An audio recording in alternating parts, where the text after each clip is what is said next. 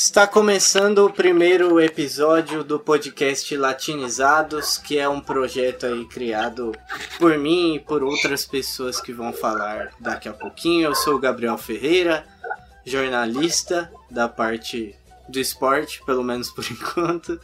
E a ideia desse podcast é falar sobre o futebol latino-americano no geral. Lógico que a gente vai falar um pouquinho em alguns momentos do Caribe também, que não seria América Latina, mas a gente se deu essa liberdade de falar deles também. Mas o primeiro tema desse primeiro episódio será a Libertadores de 2022, porém antes vou pedir para cada um fazer uma apresentação bem rápida e falar o porquê que está nesse projeto. Eu sei que parece coisa de professor, mas se não tiver ideia do que falar, vocês só passam, tá? Então, começando, Clayton, se apresenta aí pro pessoal, seu nome, sobrenome e enfim. Meu nome é Clayton, Clayton Gabriel. Claro, não tenho muito o que falar, mas sou de Osasco, né? Tenho interesse em futebol desde criança, sempre gostei. Muito incentivado pelo meu pai também. Desde então, viciado nisso aí, espero continuar por muitos anos ainda podendo falar sobre. Willian, pode ser você o próximo, bem rapidinho, só pra... Boa noite a todos, é um prazer estar participando aí com vocês. Meu nome é Willian, tenho 30 anos, sou formado em jornalismo, me formei na Unip em 2020. Também amo esse mundo aí do futebol, né? E é isso. Tá. Gosto da seleção da Argentina. Esse detalhe. E tem esse detalhe. E é isso. Vamos aí falar do futebol sul-americano aí, futebol latino-americano. Beleza. Vinícius, se quiser falar qualquer coisinha rápida aí também, fica à vontade. Me chamo Vinicius Oliveira, tenho 25 anos. O Gabriel me chamou para esse projeto. Eu gosto de futebol. Sei de futebol de 2007 pra frente e sou corintiano. Lucas, fale rapidamente aí, apesar da sua câmera estar um pouco bagunçada, se você conseguir falar, parece que você tá fugindo de um assalto. Não, consigo, é que a iluminação aqui é péssima, cara. Não... Eu comprei aquelas ring light, mas não chegou ainda. Sou o Luccas, tenho 23 anos, formado em jornalismo. Eu sou apaixonado por esportes no geral, pela competição, eu diria. Tanto os esportes americanos como as competições de videogame e o futebol. Acho que foi o primeiro amor, a gente nunca esquece, né? Com o futebol que me apaixono por esse mundo de competições. E é sempre um prazer acompanhar futebol, o nosso futebol latino, que é o mais apaixonado do mundo, principalmente. Letícia, se quiser falar qualquer coisinha rápida também. Meu nome é Letícia, tenho 24 anos, sou apaixonada por futebol e esporte em geral, e a Libertadores é o meu campeonato favorito. É um bom caminho, né, pra quem tá nesse projeto. E pra encerrar, Rogério, acho que ele tá com a gente, é que a câmera não aparece porque tem 7 pessoas. Se tiver aí, também pode dar aí o seu alô e a apresentação rapidinho. Fala galera, meu nome é Rogério, tenho 25 anos. Sou formado em jornalismo desde 2018. Hoje eu sou repórter na Rádio Trianon. Sou apaixonado por futebol desde pequeno. Aproveitar que estamos em ano de Copa do Mundo. Em 2002, eu ganhei um bolão na final da Copa do Mundo, né? Só para falar, né? Essa façanha. Tinha apenas 6 anos de idade. Então vale a pena comentar sobre isso.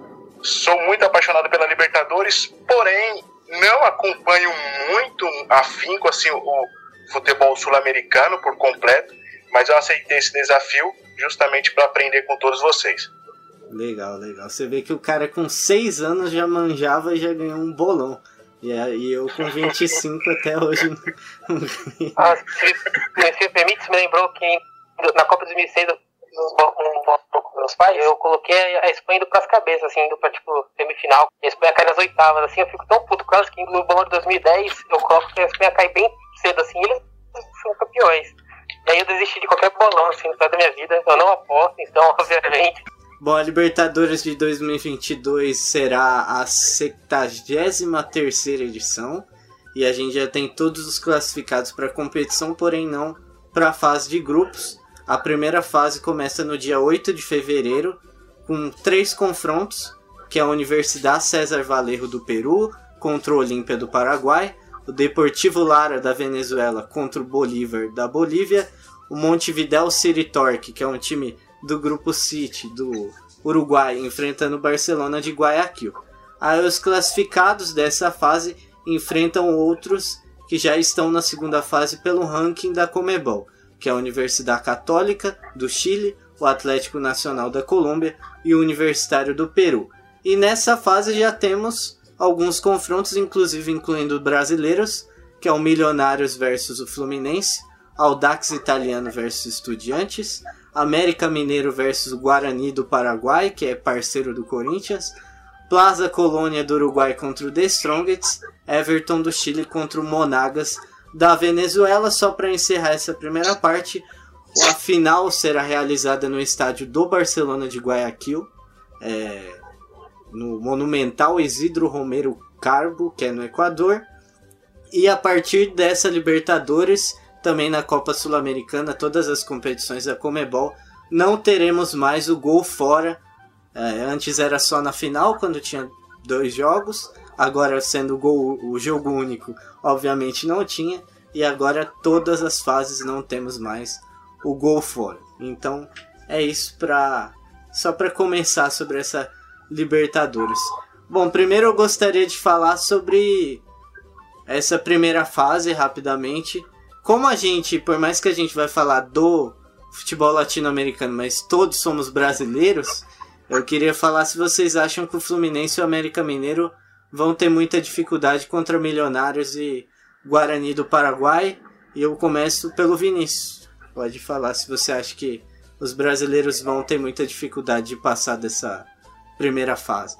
Eu até comentei com o Clayton, que eu acho que os dois vão ter muita dificuldade. Eu torço para passar, para ambos ir para a fase de grupo, mas tipo, se for para dar um palpite, igual a gente estava falando de bolão, eu acho que o Fluminense vai para a fase de grupo, mas eu acho que o América cai pro Guarani. Lucas, pode falar o seu palpite também dentre esses brasileiros aí, o Fluminense e o América. Cara, o Milionários é uma equipe que pode surpreender, cara. Grandes equipes brasileiras já foram surpreendidas por essa equipe, como o São Paulo na Copa Sul-Americana já foi surpreendida pelo Milionários. Não descartaria eles. E também não descartaria o América, cara. O pessoal tá colocando o América como underdog, mas o América é um time muito arrumadinho, sabe jogar direitinho dentro das suas limitações, né?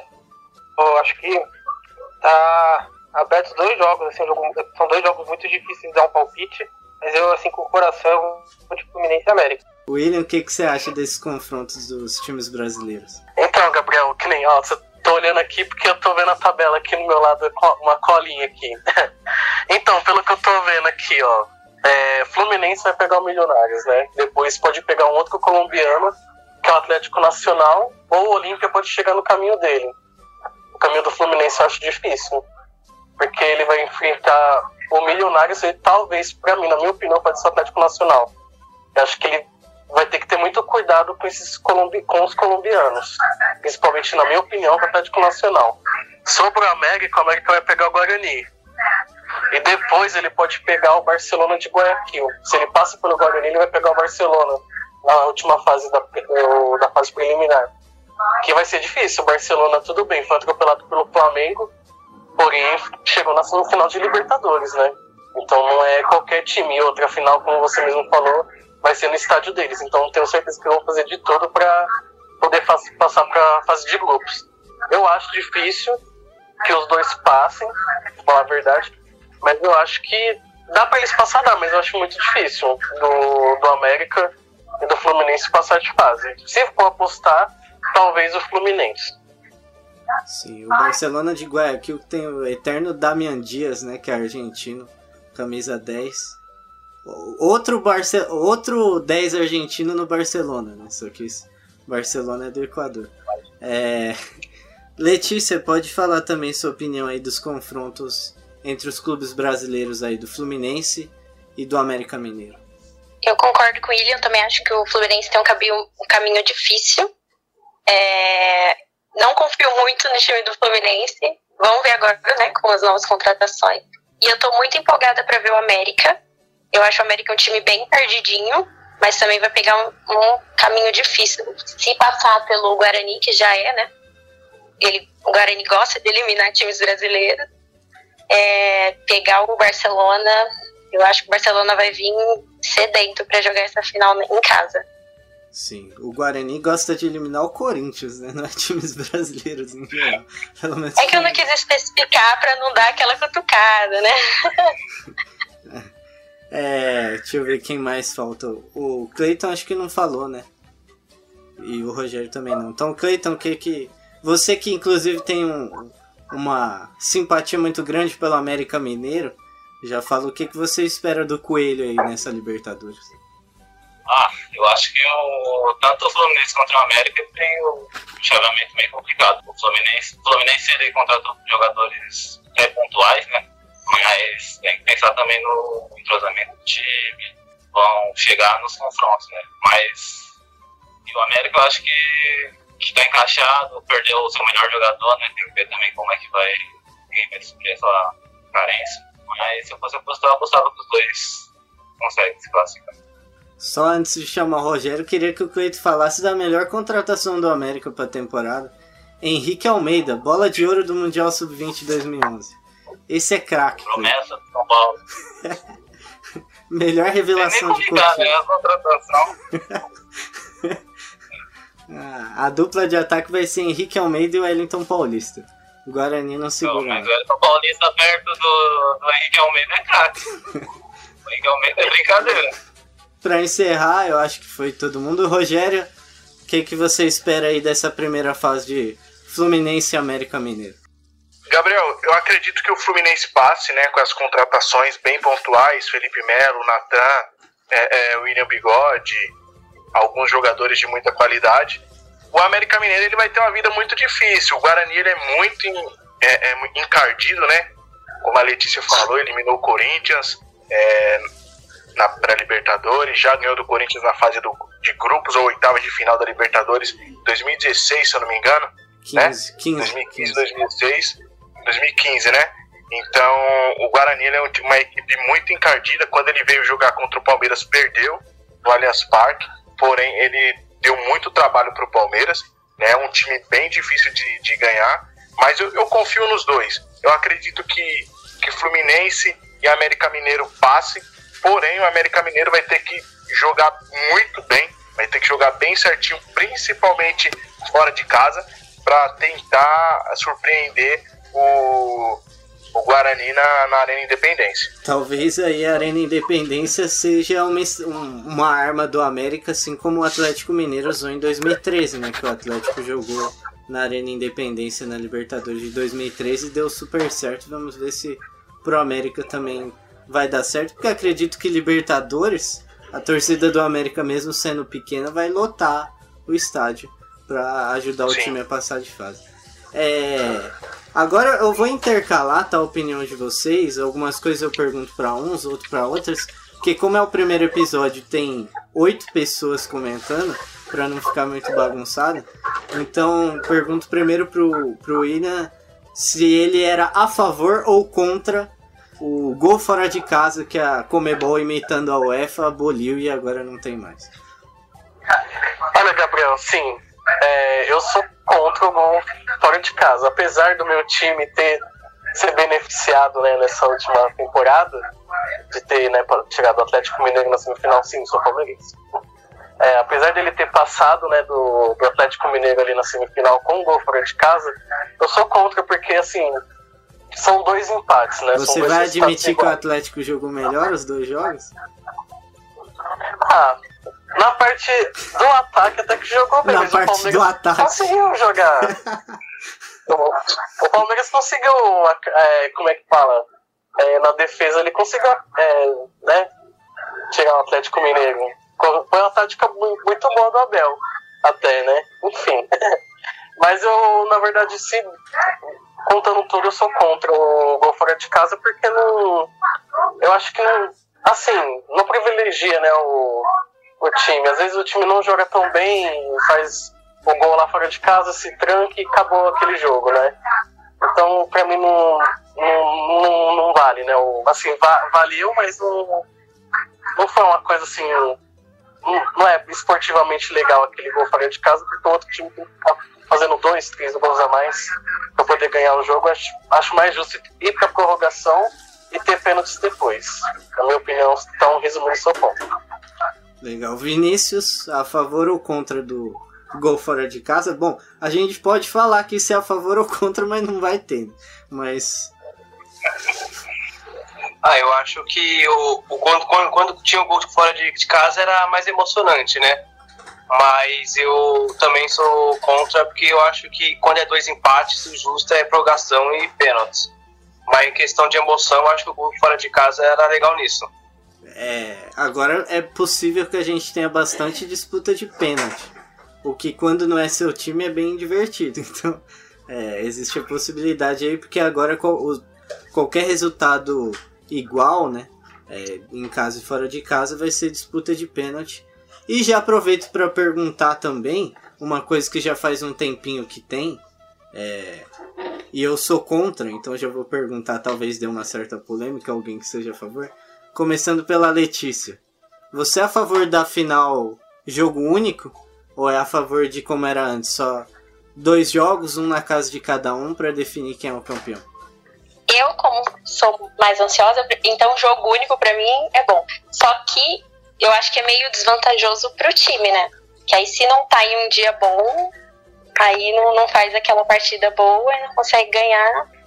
Mas eu acho que eu sou contra também. Eu acho que você jogar em casa e depois jogar na casa do adversário. Primeiro que eu também não gosto muito dessa final em estádios aleatórios, assim. Ainda mais, por exemplo, esse ano, né? O ano passado, na verdade. Que aí teve que deslocar as 2 torcidas brasileiras para um outro país. Aí teve problema na questão dos ingressos. Então eu acho que os 2 jogos, um lá e um cá, é melhor. Sim, eu concordo. O problema dos ingressos foi o preço, né? R$1.000 para assistir a final. Torcedores do Flamengo devem ter ficado bem contentes no geral.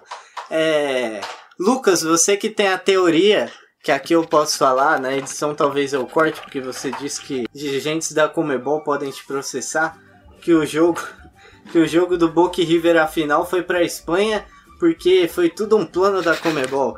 Você é a favor ou contra a final única da Libertadores? E a gente já teve essa discussão, mas eu não lembro sua opinião.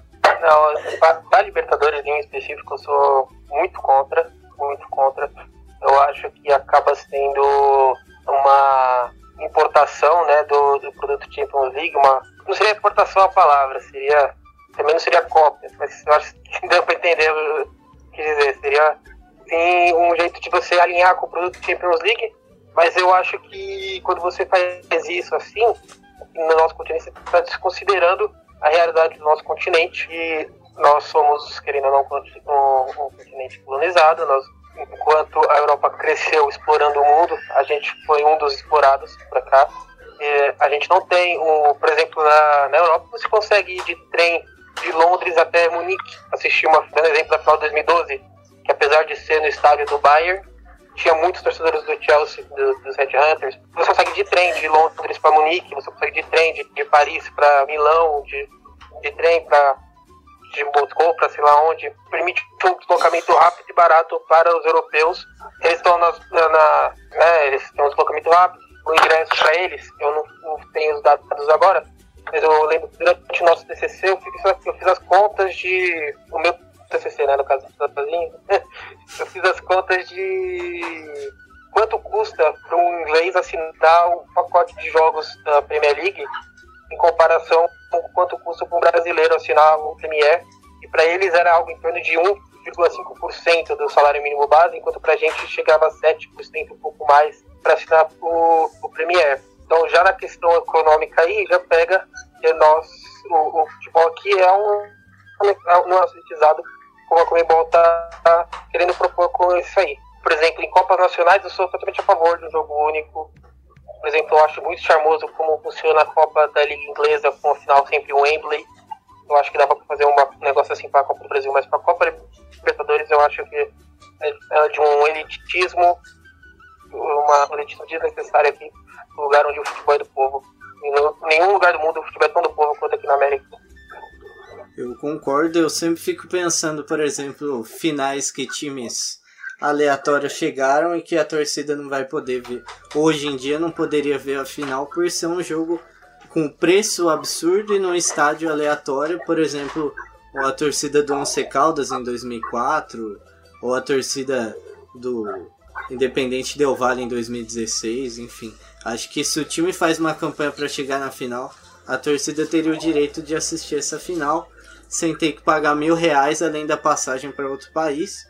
Porém, eu entendo que a Conmebol deve embolsar um dinheiro absurdo com a final, como evento e como ingressos. Para encerrar, Rogério, você pode falar sua opinião sobre a final única. Eu achei que ia dar mais polêmica, achei que alguém ia ser a favor. Vamos ver se você é a favor da final única. Assim, eu não sou a favor da final única justamente por essa questão da elitização que o Lucas falou. Fica muito polarizado na questão de quem tem dinheiro vai, quem não tem não vai. Em 2 jogos, por exemplo, vamos citar aqui a final de 2021, Palmeiras e Flamengo. Os flamenguistas praticamente já sabiam que chegariam à final, né? E a chave do Flamengo foi propícia, assim como a do Palmeiras foi também mais facilitada. Os dois times têm méritos em chegarem à final, mas a torcida do Flamengo pegou o Barcelona sabendo que ia passar para a final. A torcida do Palmeiras pegou o Atlético sem saber se iria para a final. Então, a passagem do torcedor flamenguista foi mais em conta. A passagem do torcedor palmeirense chegou na casa dos 10, 15 mil reais. Eu tenho muitos amigos que foram para Montevidéu, e se você pegar eles me contando, são valores absurdos, sem falar na questão do ingresso, né? Então a Conmebol está tentando copiar muito o futebol europeu, né? Champions League, esses outros campeonatos, esquecendo que o continente sul-americano tá quebrado. Brasil, Argentina, Chile, tá todo mundo quebrado. Aqui, em melhor condição, que não é lá das melhores, somos quem? Somos nós, os brasileiros, né? Imagina uma final de times do Equador e do Paraguai, por exemplo, no Maracanã. Será se os torcedores de lá teriam a condição de vir pra cá? Não sei. Eu acredito que não, nem todo mundo. O Maracanã ficaria vazio, assim como o Montevidéu ficou na final da Sul-Americana, né? Eu também sou palmeirense. Eu sempre tive o sonho, porém não deu. Nas 2 finais que o Palmeiras foi, uma por conta da pandemia, no Maracanã era muito mais acessível, né? O Maracanã era muito mais acessível, porém não dava para ir por conta da pandemia. Então, essa questão da elitização do futebol que não favorece a final única, mas em emoção é simplesmente fantástico você ter aquele dia, aquele sábado. Hoje tem final de Libertadores. Se fossem 2 jogos, talvez o Palmeiras não teria vencido o Flamengo. Talvez o Andrés Pereira não teria cometido aquele erro, né? E talvez a estratégia do Abel não seria a mesma que teve para esse primeiro jogo, para primeiro e único jogo. Então, para mim, final única não me agrada de jeito nenhum. É interessante, assim como o campeonato, a gente sempre discute o campeonato brasileiro de mata-mata, pontos corridos. Mata-mata, ele é mais empolgante, porém, o pontos corridos ele é mais justo. A mesma coisa da final única. Eu ia até te interromper, mas aí deixei, porque eu não tenho os números aqui, eu queria achar. Eu acho que a Libertadores feminina, que foi no Parque Central do Nacional, teve mais público a final do que a final da Sul-Americana entre Atlético e Bragantino. Pra você ver que se forem 2 clubes sem tanta torcida num lugar muito distante, a estratégia da Conmebol não vai dar muito certo. Então ela fica dependente de clubes grandes chegarem na final. Exatamente. O que tá se tornando normal, né? Principalmente os clubes brasileiros. Mas talvez algum ano, não sei, é o que a gente vai falar aqui, chegue, sei lá, um Colón e Colo-Colo na final, numa final no Peru. Não sei se a estratégia da Conmebol vai funcionar. Agora a gente pode falar da Libertadores em si, com os clubes já classificados para a fase de grupo. Já tem os potes definidos aqui, que inclusive acho que o pote 2 vai ser a grande questão dos grupos, né? Porque tem Corinthians no pote 2 e Vélez também, que é um clube grande e difícil de ser batido no pote 2. Qualquer um dos dois que entrar aí no grupo de alguém que é cabeça de chave pode complicar. Eu vou falar aqui os potes, quem está em cada um, e aí depois eu pergunto a opinião de vocês. No pote 1 tem o Palmeiras, atual campeão, River Plate, campeão argentino, Boca Juniors, campeão da Copa Argentina, Flamengo, que ficou em segundo no Brasileiro. Não, ele ganhou. Quem é o Atlético Mineiro, né? O Flamengo foi em segundo. O Nacional pelo Campeonato Uruguaio, Peñarol pelo Campeonato Uruguaio, Atlético Mineiro campeão brasileiro e o Atlético Paranaense campeão da Sul-Americana. Pote 2, Cerro Porteño e Libertad do Paraguai, Independente Del Valle e Emelec do Equador, Universidade Católica e Colo-Colo do Chile, Vélez Sarsfield da Argentina e Corinthians do Brasil. Pote 3, Sporting Cristal do Peru, Deportivo Cali da Colômbia, Red Bull Bragantino do Brasil, Deportivo Táchira Venezuela, Alianza Lima do Peru, que inclusive pode ter o Guerreiro, existem boatos, Deportes Tolima, outro conhecido do Corinthians, da Colômbia, Colón da Argentina e Caracas da Venezuela. No pote 4, Tajeres da Argentina, que perdeu seu técnico para o Inter, o Medina, Independente Petroleiro e Always Red da Bolívia, Fortaleza, que fez uma campanha histórica e também acho que todos têm curiosidade de saber como vai ser nessa Libertadores. E aí 4 times que sairão dessa segunda fase que vai acontecer em março, se não me engano, que a primeira fase é em fevereiro, começo de março é a segunda fase, que é onde já tem Fluminense e América. Deixa eu ver quem eu posso chamar primeiro. Vinícius, você acha que o Corinthians caindo falando especificamente do Corinthians, está no pote 2, caindo num grupo com River Plate, Palmeiras, Flamengo, Atlético Mineiro, e dependendo como for, ainda pode pegar outros 2 adversários mais difíceis do pote 3 e pote 4. Essa questão do ranking pode ter complicado o Corinthians já na primeira fase, dele tá no pote 2? Acredito que saindo o primeiro, né, do pote 1 vai complicar muito, mas eu acredito que o time do Corinthians com as contratações, e ano passado já estava se entrosando, que consiga pelo menos passar em segundo colocado. Eu vejo o time do Corinthians no momento mais forte que quem está no pote 3 e 4. Então acredito que o Corinthians consiga passar de fase, mas dependendo de quem cair no grupo pode ser na segunda colocação. Willian, você do pote 1 aí. Do pote 1, não, eu vou perguntar porque você é palmeirense, eu vou mudar a pergunta. Do pote 2, quem você escolheria assim? Quem é seu adversário que você fala, pô, no sorteio eu queria que o Palmeiras pegasse esse time, das opções que tem no pote 2. Bem, a gente tem que respeitar todo mundo, né? De todos os times. Mas, deixa eu ver aqui, do pote 2 que você falou. A Católica a gente enfrentou no ano passado, né? O Del Valle também. Na verdade eu não tenho um time assim preferido. E Gabriel, só um detalhe.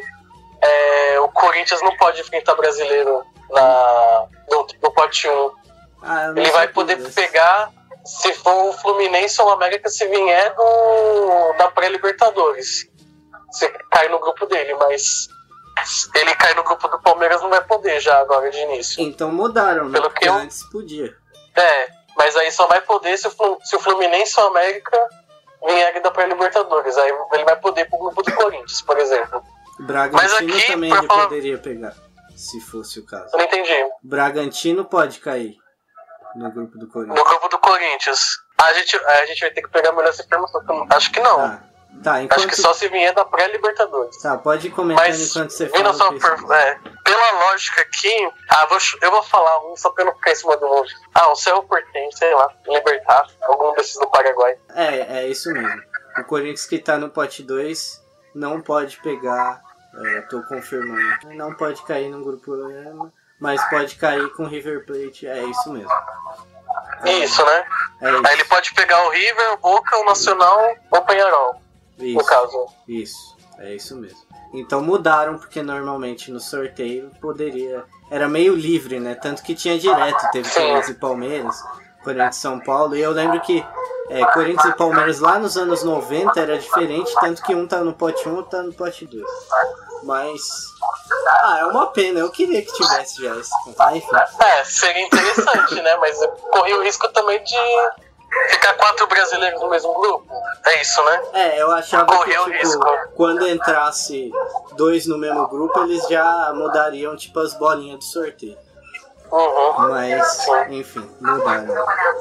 Lucas, o que você acha desses potes aí, em geral? Você falaria algum grupo da morte, vamos colocar assim? Cara, eu acho que o grupo da morte vai ficar, com certeza, assim, com certeza não, mas provavelmente o grupo que caiu, o Vélez ou o Corinthians, e tem alguns candidatos no pote 3 a dificultar muito a vida, viu? Como eu acredito que um grupo que, por exemplo, caia Nacional, Vélez e Red Bull, pra mim já... E aí vem o Fluminense, um Atlético Nacional da pré-Libertadores, esse é um grupo da morte, hein? O grupo da morte fica aí pra o grupo que caiu, o Corinthians e o Vélez, né? Eu acho que eles são os potenciais formadores de grupo da morte. Então acho que os 2 times mais fortes assim, do pote 2 que sobressaem, né? Mas aí também depende do pote 3, né? O pote 3 aí, que tem 3 dessas equipes assim, que com o potencial de formar um grupo da morte. Tem 1 ou 2, né? Tem o Deportivo Cali, né? Assim, eu gosto bastante do Fortaleza, por exemplo, mas eu não vejo um potencial assim. É porque, assim, a única experiência que a gente tem do Fortaleza em competições internacionais foi que eles deram um baita no azar de cair de cara com o Independente, né? Mas eu não vejo o Fortaleza assim como um grande competidor de Libertadores. Eu acho que isso é uma coisa que te leva a uma casca, né, para se ter um tempo. Isso é uma coisa que eu acho, principalmente que o time tem um DNA para disputar Libertadores, sabe? Eu acho que o Fortaleza assim, não nos mostrou isso ainda, apesar de ser um time muito bem gerido, um time muito bem montado, que sabe jogar bola, mas ele não mostrou que ele tem essa casca de Libertadores.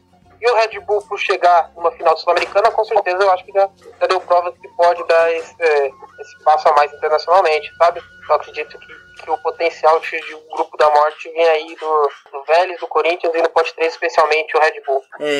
Clayton, por exemplo, você acha que cair num grupo com o Always Red, que lembrando que se jogar no estádio dele é a maior altitude que se tem desde o San José lá que o Corinthians enfrentou e deu todo aquele problema, você prefere cair num grupo com um clube muito difícil do pote 1 ou cair no grupo do Always Red e ter que jogar naquela altitude? Lembrando o São Paulo lá que perdeu para aquele time do Peru, que eu nem lembro o nome.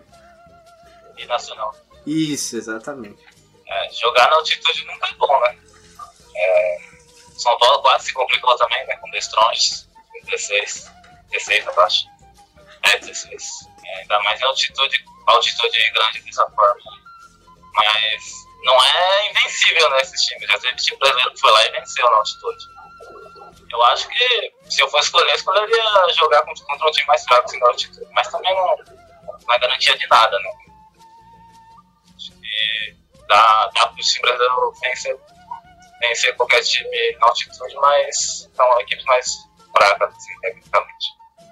E pra você do pote 1, qual que é o mais forte em elenco ainda, o Atlético Mineiro, na sua visão? O mais forte, eu acho que ainda é o Flamengo, porque o Atlético tá bem articulado, ainda deixa o Flamengo mais forte, acho que é o mais complicado. Assim. O River Plate também, não é um time mais... Apesar de perder um pouco de força dos times usados, mas forte também. Eu acho que Atlético, Palmeiras e Flamengo e River Plate são mais fortes e mais complicados. Rogério, quais são os clubes mais fortes do pote 1 aí? Lembrando que o palmeirense adora, né, que fale que o Palmeiras não é tão forte assim, mas você acha que o Palmeiras está no top 3 aí desse pote 1? Acredito que sim.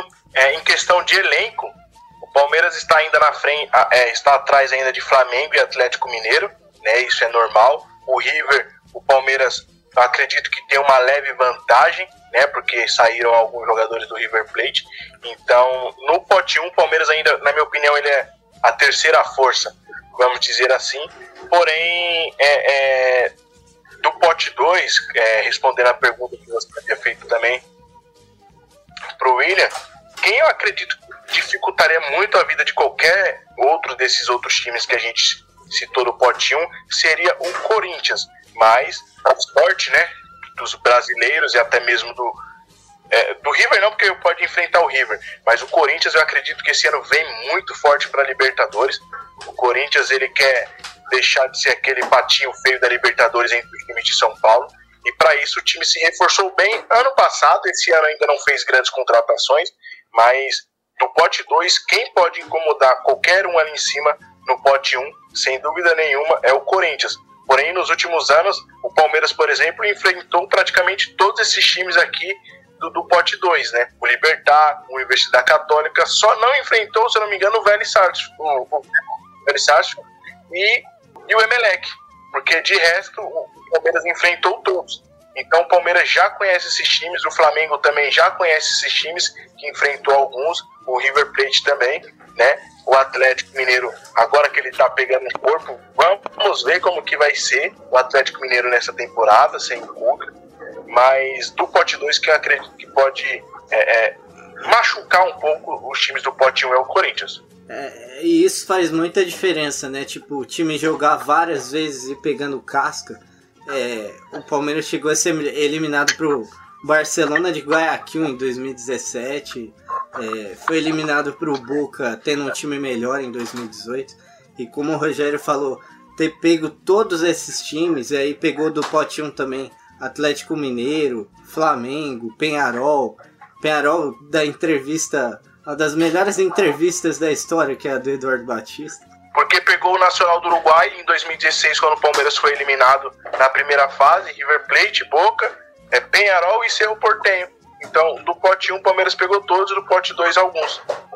Quase todos também, né? Que o Palmeiras não pegou o Atlético Paranaense ainda, né? Vou encerrar esse podcast perguntando para todos agora, a pergunta no geral, que vai ficar gravado, então quando for lá no fim do ano é bom que vai ter gravado todo mundo. Eu vou perguntar para todo mundo qual vai ser a final, na opinião de vocês. Começando pela Letícia, que faz tempo que eu não pergunto nada por causa dos quadradinhos aqui. Letícia, para você, qual vai ser a final da Libertadores 2022 no estádio do Barcelona de Guayaquil? Nossa, depende muito da chave. Eu tô querendo ver o Atlético Mineiro, mas eu queria muito um Palmeiras e Corinthians. Já que esse ano eu tô assistindo de camarote, então... Aí seria tetra.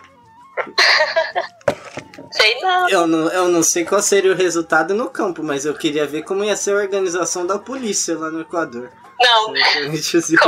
Então não pode ter faca, pelo amor de Deus. Revólver pode, faca não.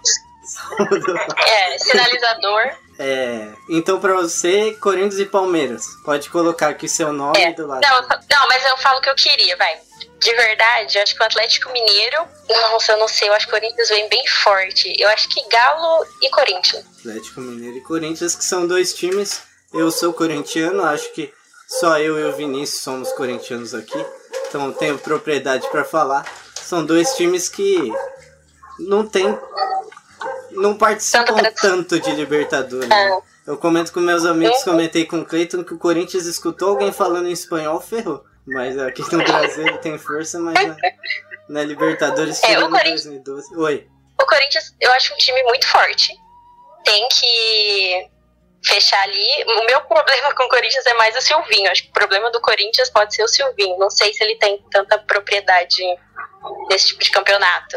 Ele não tem propriedade em nenhum, né? Porque ele tá começando agora. Vamos ver aí. Eu tô curioso também pra ver o trabalho do Silvinho esse ano. Se ele vai calar a boca de todo mundo da torcida do Corinthians e vai fazer um bom trabalho ou não. Passando então, já que estamos falando do Corinthians, pro corintiano do grupo aí. Vinícius, pra você, qual será a final da Libertadores 2022? Bom, como eu acho o Flamengo o time mais forte da Libertadores, não sei, seria justo falar que ele vai estar na final, né? Eu acho que o Flamengo vai estar, como a Letícia estava falando do Silvinho, no trabalho dele, eu acho que o Silvinho cai antes da Libertadores, começar a pegar fogo, digamos assim. Acho que ele não aguenta, mas eu sou para dar um palpite na final da Libertadores, eu acho que vai ser Flamengo e Atlético Mineiro. Vamos lá, quem mais? Lucas, qual vai ser a final da Libertadores no Equador? Cara, é duro, eu vou tentar ir no sistema de eliminação. Eu queria descartar primeiramente o Flamengo, porque eu acredito que o Flamengo não fez um bom trabalho de renovação nos últimos anos, assim, eles atingiram um pico em 2019, e o time hoje é pior do que o de 2019. Você pega o Everton Ribeiro, 3 anos mais velho, o Diego Alves, 3 anos mais velho, o Rodrigo Caio, 3 anos mais velho, todo mundo 3 anos mais velho, né, e as peças que saíram não foram substituídas com a mesma qualidade. O Andrés Pereira é pior que o Gerson, o Isla é pior que o Rafinha. Mesmo se a Rafinha estivesse lá, volta a questão, era a Rafinha 3 anos mais velho. Eu acho que faltou um trabalho de renovação do elenco um pouco mais cuidadoso do Flamengo, e eu não vejo eles conseguindo brigar dessa forma.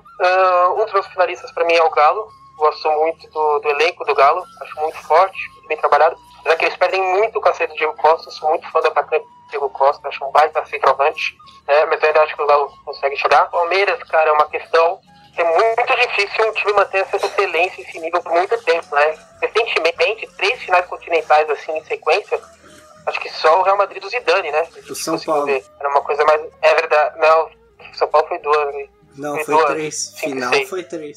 Não, a gente não pega as 17 final. Ah, só foi 90? 92, 3 e 4. Não, mas é que eu digo assim, recentemente. Recentemente, né? Se pegar, antigamente tem o Independente, recentemente acho que o mais é o Real Madrid do Zidane, né? E por mais que o Palmeiras ganhe essa casca, tá tanto tempo assim, né? Chegando, os times acabam ganhando essa casca também contra o Palmeiras, né? Mas o Palmeiras fez um trabalho de renovação melhor do que o Abel, e é difícil descartar esse time. Mas eu acho que é muito difícil você conseguir chegar no topo do futebol continental 3 anos seguidos. É muito difícil, leva muita coisa pra chegar lá. Então, por esses descartes que eu fiz, eu vou de River Plate, que eu gosto muito do trabalho de renovação que o River vem fazendo. Gosto muito da renovação do River e acho que eles vêm para surpreender esse ano e cavam uma final. Eu vou de River e Galo. Que o principal jogador do River, o Julian Álvares, foi considerado o rei da América, o que normalmente não é muito bom, lembrando o Borja e Luan, né? Quando o cara é considerado o rei da América, mas existe a possibilidade dele não ficar no River e ir pro Manchester City. O Guardiola deu uma desconversada, mas eu e o Clayton a gente já conversava que é um jogador que tem um potencial absurdo e que pouco se falou no Brasil, assim. Deixa eu ver quem mais que falta. Willian não falou, né? Pra você, qual vai ser a final da Libertadores? Olha, então, como o Lucas falou agora, né? É muito difícil um time chegar 3 vezes na final, né? Já foi 2, já é muito difícil aqui na América do Sul, imagina 3. E ainda mais agora. Eu acho, mas mesmo assim, acho que o Palmeiras ganhou casca, né? Como já foi dito, enfrentou os principais times da América do Sul em todos esses anos. Eu acho, sim, que o Palmeiras chega na final de novo. Posso estar enganado, né? Mas eu acho que pode chegar de novo, sim. E eu acho que vai ser contra o Atlético Mineiro. Depende, lógico, de grupo, de chaveamento e tudo mais. Mas eu acho que pode ser, sim, Palmeiras e Atlético Mineiro. No meu coração, eu queria que fosse Palmeiras e Boca Juniors, né? Porque o Boca tá meio entalado no caminho do Palmeiras, né? O único time que o Palmeiras que chegou na semifinal. Sempre que o Palmeiras chegou na semifinal, o único time que o Palmeiras não eliminou foi o Boca Juniors.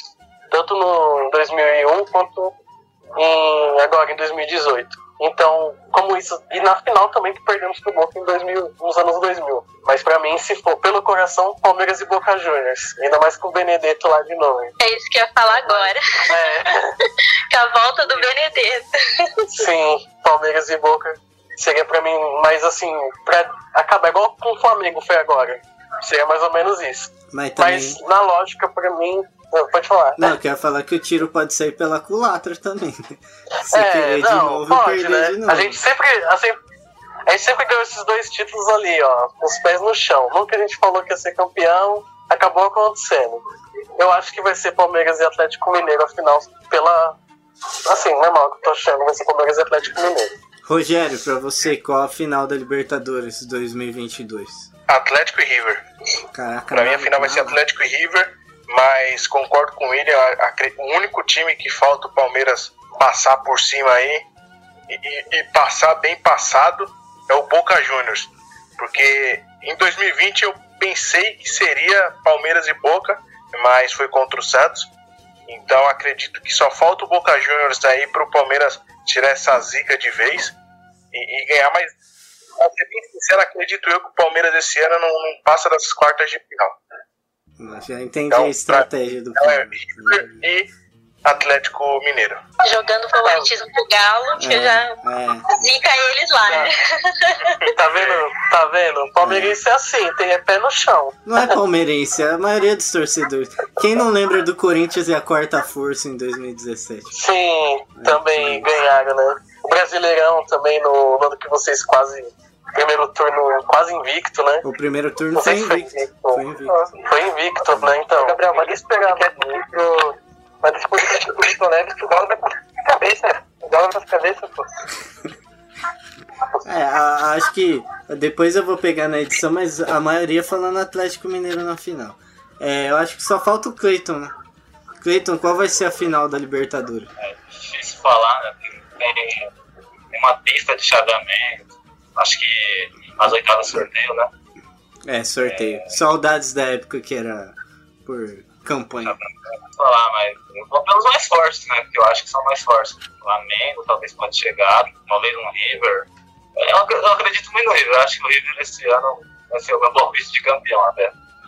Mas eu acho que vai ser River e Flamengo. Bom, eu não vou encerrar ainda porque tem o meu palpite.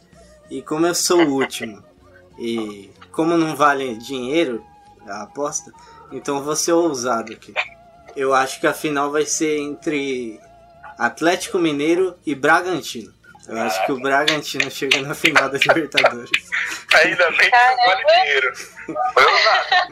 Estamos surpreendidos. Já chegou na final da Sul-Americana. Já fez uma boa campanha no Brasileirão. Manteve o Arthur, perdeu o Claudinho, mas talvez aí no meio do ano... Contratou bastante menino bom. Jogadores jovens. A gente já viu umas certas surpresas, tipo Del Valle, São Caetano na final da Libertadores. Então, pra mim, a final é Atlético Mineiro e Bragantino. Eu pensei em falar o River, mas como tá sempre sendo final brasileira, os chaveamentos sempre estão acontecendo isso, então Bragantino e Atlético Mineiro. Não arrisco palpite mas do a Conmebol... Oi, diga. Desculpa te cortar, Gabriel. A Conmebol vai dar um jeito de acabar com isso. Pode ter certeza. Será? De poder vender um ingresso caro de ser times brasileiros? Pro bolso, pra eles é muito bom, né? Mas eles não querem a hegemonia do futebol brasileiro. Os brasileiros, glória a Deus, aprenderam a jogar a Libertadores, porque antes um time brasileiro que tinha o melhor time perdia para times sul-americanos, principalmente argentinos e uruguaios, com times fracos, que só tinham raça. Então, graças a Deus, brasileiros aprenderam a jogar essa competição. Sim. Também acho que... Desculpa interromper, Gabriel. Também acho que vai ser difícil o Boca, o River ou qualquer outro time assim não chegar na final novamente, né? Eles deixar, só brasileiro. Não é deixar, né? É o que o Brasil tá fazendo por onde fazer todas essas finais aí. Mas eu acho difícil também uma hora ou outra um Boca, um River ou um outro time aqui da América do Sul não aparecer aí na final novamente, né? Não sei vocês.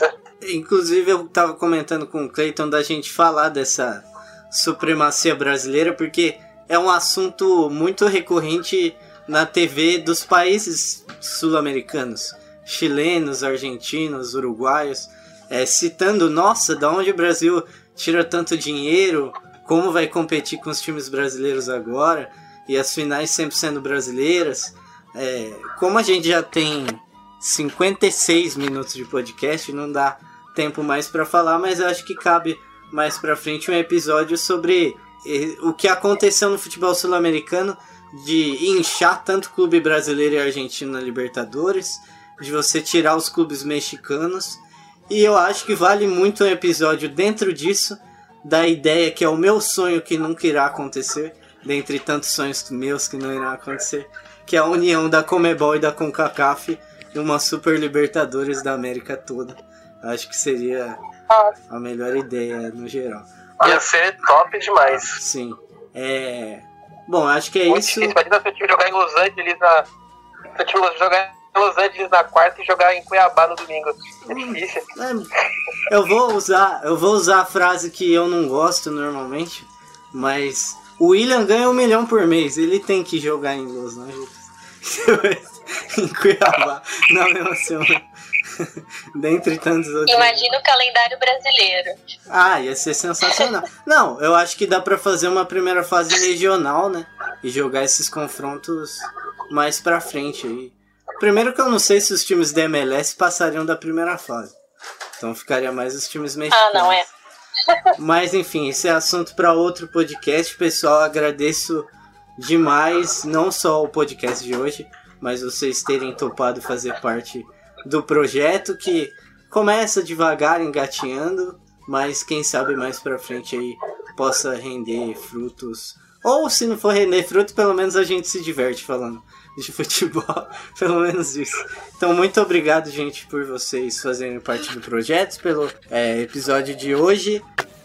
Gostou desse episódio do Latinizados? Então segue a gente lá no Instagram, @Latinizados, que você vai saber tudo sobre a América Latina e o futebol, com notícias, vídeos especiais sobre Libertadores, Copa Sul-Americana, Conca Champions e muito mais.